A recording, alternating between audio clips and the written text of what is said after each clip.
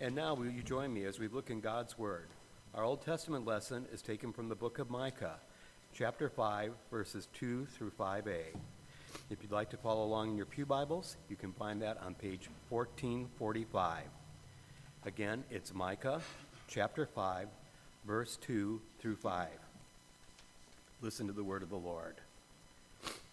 But you, Bethlehem Ephraim, though you are small among the clans of Judah, out of you will come for me one who will be ruler over Israel, whose origins are from old, from ancient times. Therefore Israel will be abandoned until the time when she is in labor gives birth, and the rest of his brothers return to join the Israelites. He will stand and shepherd his flock in the strength of the Lord, in the majesty of the name of the Lord his God. And they will live securely. From then his greatness will reach to the ends of the earth, and he will be their peace. This is the word of the Lord. Thanks be to God.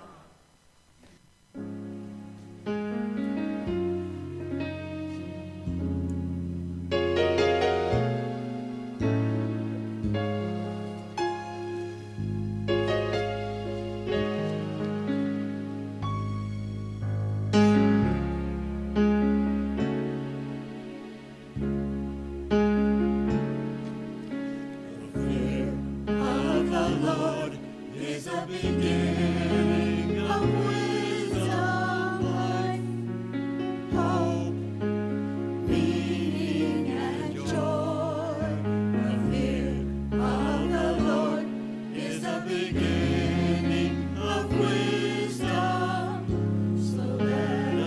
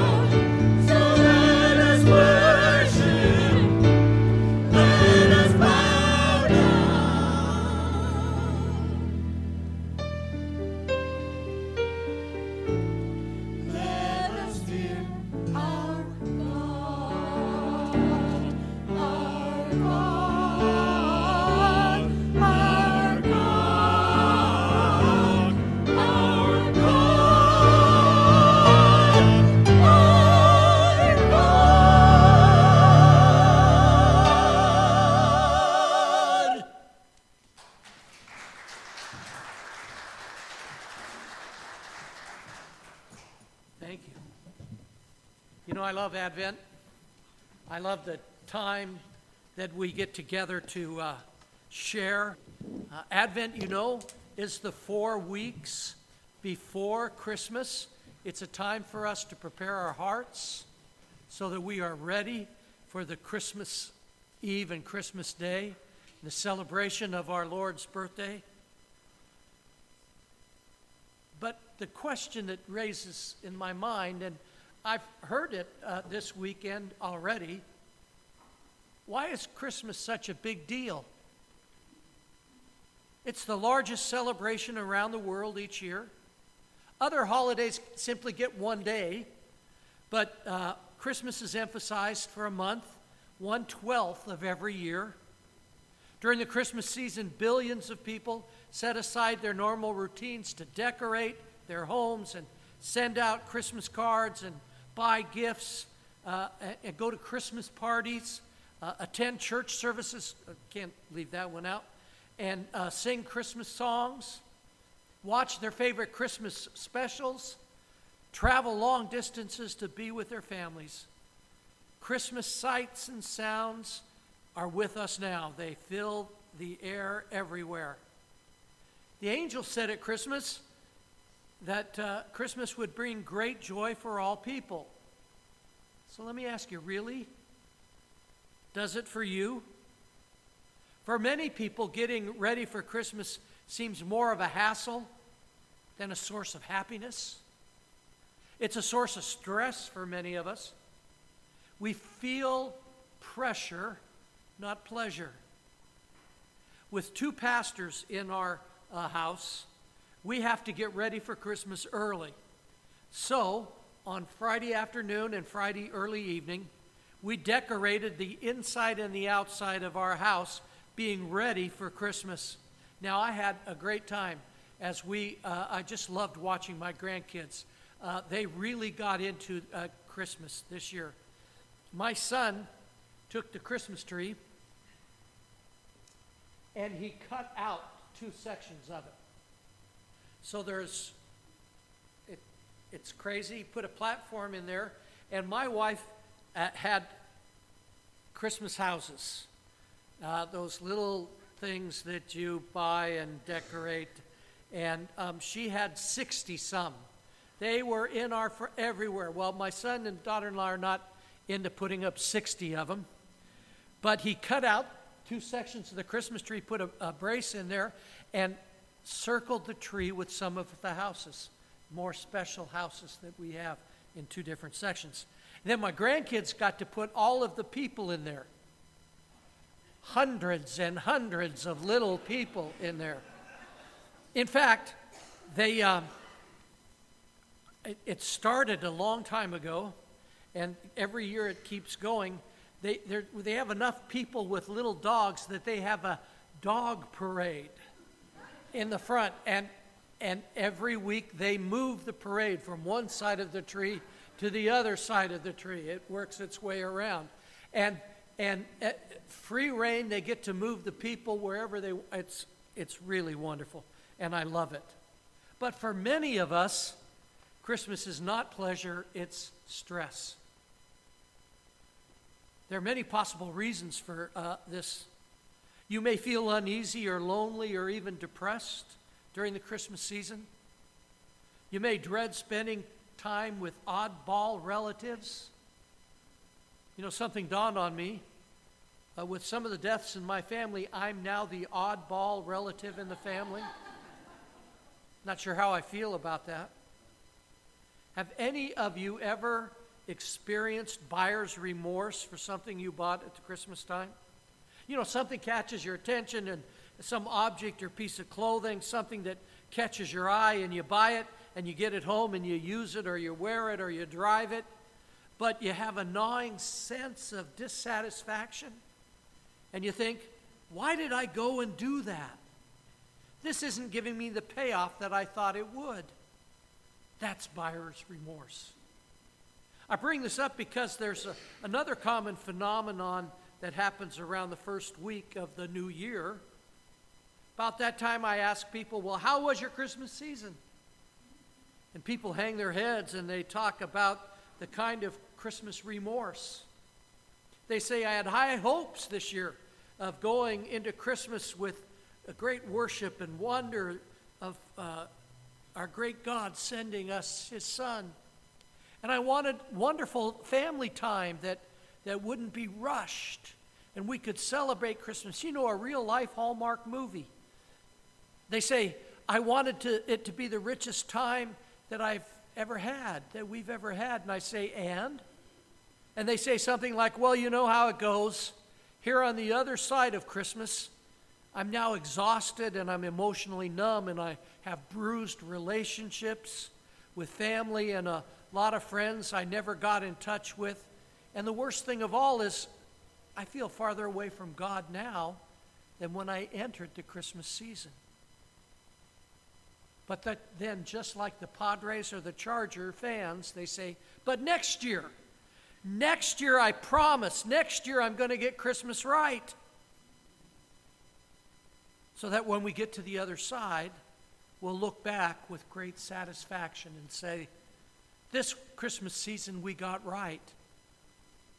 Well, that's what this sermon Advent season is all about. I want you to listen with me for a minute to a very familiar passage. It's Luke chapter 2, verses 1 to 7. In those days, Caesar Augustus issued a decree that a census should be taken of the entire Roman world. This was the first census that took place while Quirinius was governor of Syria, and everyone went to his own town to register. So Joseph also went up from the town of Nazareth in Galilee to Judea, to Bethlehem, the town of David, because he belonged to the house and line of David. He went there to register with Mary, who was pledged to be married to him and was expecting a child. While they were there, the time came for the baby to be born, and she gave birth to her firstborn, a son. She wrapped him in cloths and placed him in a manger because there was no room for them in the inn. Now, every time you read that passage, there's some little point maybe that you've forgotten, and God, by his love and his grace, points it out to you. I hope that this Christmas season you'll read that passage, just 7 verses, a couple of times each week. And when you do, I believe that you'll be reminded of what God did to meet your needs and my needs. How God saw our world and did not look away. He sent forgiveness to us wrapped in the form of a baby. He did look at our fallenness, and he knew that we needed a Savior. So he sent us his own Son. If our greatest need had been for information, God would have sent an educator. If our greatest need had been technology, God would have sent a scientist. If our greatest need had been money, well, he would have sent us an economist. If our greatest need had been pleasure, well, he would have sent us an entertainer. But our greatest need was forgiveness. So God sent a Savior. At Christmas, we're reminded that God sent the best that he had for the most pressing need. And he met that need. He had you in mind when he commissioned his only Son to take on human flesh. He had you in mind when he sent his Son to die for us so that we could have new life and new hope. And when we start thinking these kinds of thoughts, as we let these fundamental Christmas truths wash over us, you know what happens? We start letting those truths draw us nearer to God.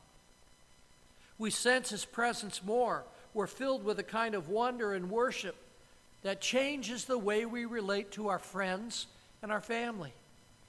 A Christmas spirit to take root in our spirits. For the weeks ahead until Christmas Day, we're going to focus on how to get Christmas right. But I'm worried for you in between Sundays. So I've identified some Christmas objects, some Christmas elements that you see and you touch. And I'm going to try to identify them as memory aids tethered to a Christmas truth. So that when you see these things out there, you'll say, oh, wait a minute, Randy talked about this. That hopefully you'll come back to the content of this Christmas message and be washed again right here where you are in the midst of your day so that you can get this Christmas right. So let me show you what I mean. The first memory that I want you to think about, or the first thing, is a nativity scene. Do we have one? Yay. It could be on your neighbor's lawn or in your house someplace. My grandkids started setting up nativity scenes all over the house. They have a little kids one that they sat up in front of the fireplace, and it just kept going and going and going. But it's important for us every time we see a nativity scene. It's important for us to say, that really happened in human history.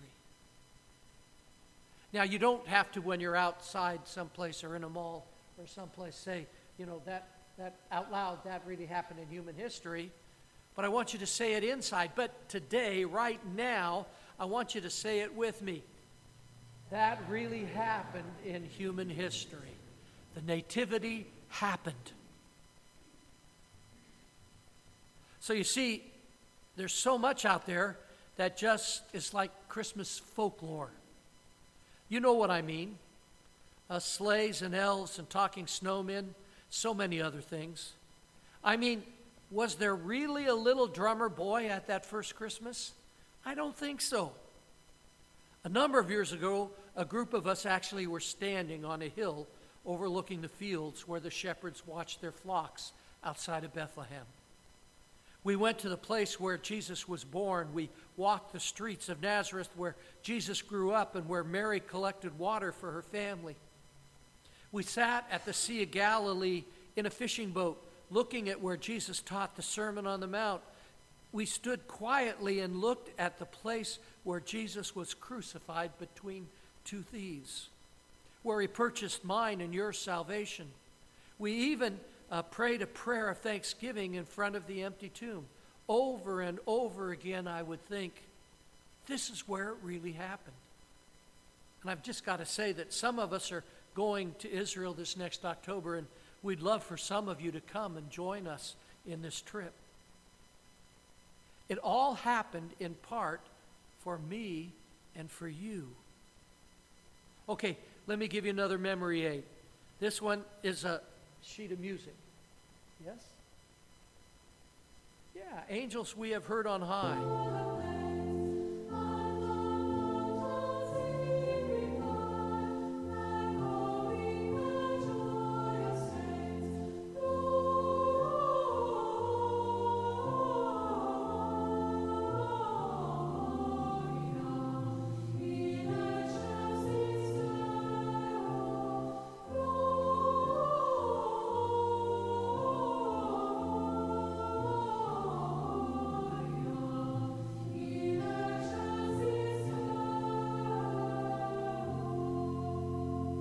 You know, there's never another time. You can turn that down, even off. One more try. There we go. There is never another time in the year when you're going to be exposed to more music than during this Christmas season. Because, well, some of us might forget these things. Let me remind you of this. It's called an album. It was a piece of plastic about the size of a 12-inch pizza. And we used to put them on the thing called a turntable. And they would spin around and the needle would go in a groove, and the quality would be like the sound coming out of a Coke can. And then everything changed, and then we got, 8-track tapes, I can remember. And boy, that was a big step forward. And then came cassettes, and now we have CDs and blue teeth, whatever those things are. And you know that your phone can now have untold number of songs on it? I'm amazed. That's just a little history lesson for some of you that have forgotten. So you can go anywhere now you can't go anywhere now without hearing Christmas music. So what I'd like for you to do is to tether any Christmas music you hear between now and Christmas Day to the story we just read in Luke 2. But be careful, don't tether it to silly Christmas music. We're to tether it to the Christmas carol that was sung. Angels sang it. They got the lyrics right. The lyrics of what you hear in Christmas music today, well, it's just loony. They get it wrong. Grandma didn't get run over by a reindeer. The first Christmas carol said, "Glory to God in the highest, and on earth peace, goodwill towards men." It's saying that God is doing by sending his Son. We're to worship and to give glory to God in the highest because he deserves it. And then says that Jesus is the Christmas child and he's going to bring peace. Peace that passes human understanding. Some of you today need his peace. He's going to replace anxiety with tranquility. He's going to replace that anxious spirit that so many people live with peace. He's going to take worry about eternity and replace it with trust. That heaven awaits those who have opened their hearts to Christ. So whenever you hear Christmas music for the next few weeks, say, wait a minute, I was supposed to remember something. Oh yeah, glory to God in the highest, and on earth peace, goodwill towards men. That's what God wants us to know. The next memory aid, it's Christmas cards. Oh, there they are. I hope you get some. I got one just the other day, and my thought was that this person is under-challenged. They need to get a bigger challenge at work or at home. They need to find a place to volunteer at their church. If their lives are so in order that they can get their Christmas cards out before Thanksgiving, they're just under-challenged. I hope I'm not digging myself a hole here with any of you, but let me say something more about Christmas cards and sending them. Sometime in the year, a person evaluates their relational world. And at Christmas, they make a list of their friends that they want to touch or bless their lives. So they send them a card of encouragement. Whenever you receive a Christmas card, the first thing you ought to do is to think, I'm on somebody's friendship list.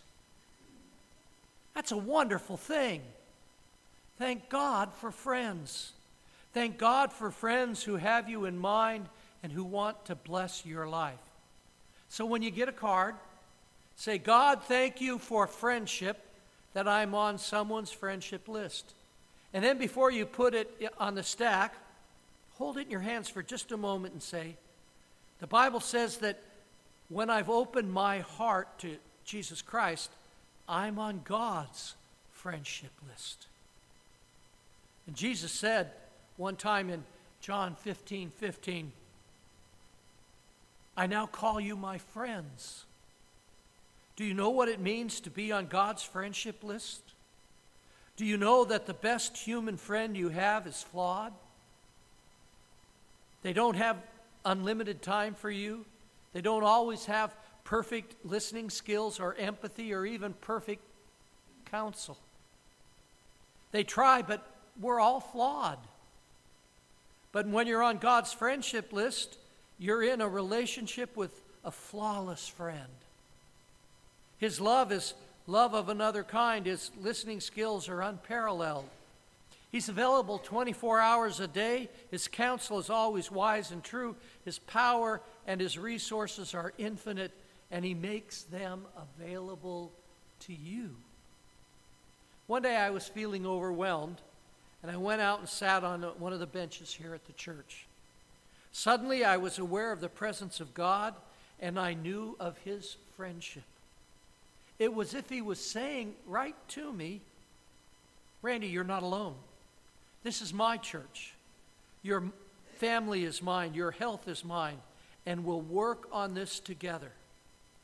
Some of you here today need to know of God's love for you too. You can't imagine how you're going to make it through this Christmas. Well, You need to be made aware today that you're not alone. Even if you or someone you know is facing the valley of the shadow of death, God says, I'll be there. It might be hard, but we'll make it together. So whenever you get a Christmas card, remember you're on God's friendship list. One more thing that you may use a lot this Christmas, it's a little piece of plastic. Some of you maybe have used it already. You've used it so much that it got red hot. You might have used it so much that the numbers are starting to melt off of it. Probably happened this weekend sometime. So let us use our credit card as a memory aid. When the card is being processed, you know you have a window of about 20 to 30 seconds. Just say to yourself, this bill is coming due soon, and I'm going to have to pay it someday, and it even may hurt when I have to. But then think, my moral debt came due one day, and Jesus Christ paid it, and it hurt him. But he did it anyway. And in this moment, I worship him. Thank you, Jesus, for doing that for me. Friends, Jesus Christ is God's Christmas present to you. Let's take some time every day to focus our minds and our hearts upon him. What an unbelievable God to give us the gift like that he has. Remember the gift of salvation whenever you receive it, whenever you receive a gift this year. Now remember how much God loves you. It's so evident at Christmas time. We have to decide which way we're going to think, though, every day. God, you love me, or this is really a hard Christmas season, and I hope it gets over quickly. We want to get this Christmas right, and that's really what God wants for us to. Will you pray with me? Almighty God, we thank you for your love and care. We ask that your Spirit be with us in a very special way, that you touch our hearts and our lives, and that you would lead us and guide us. We pray this in Jesus' holy name. Amen.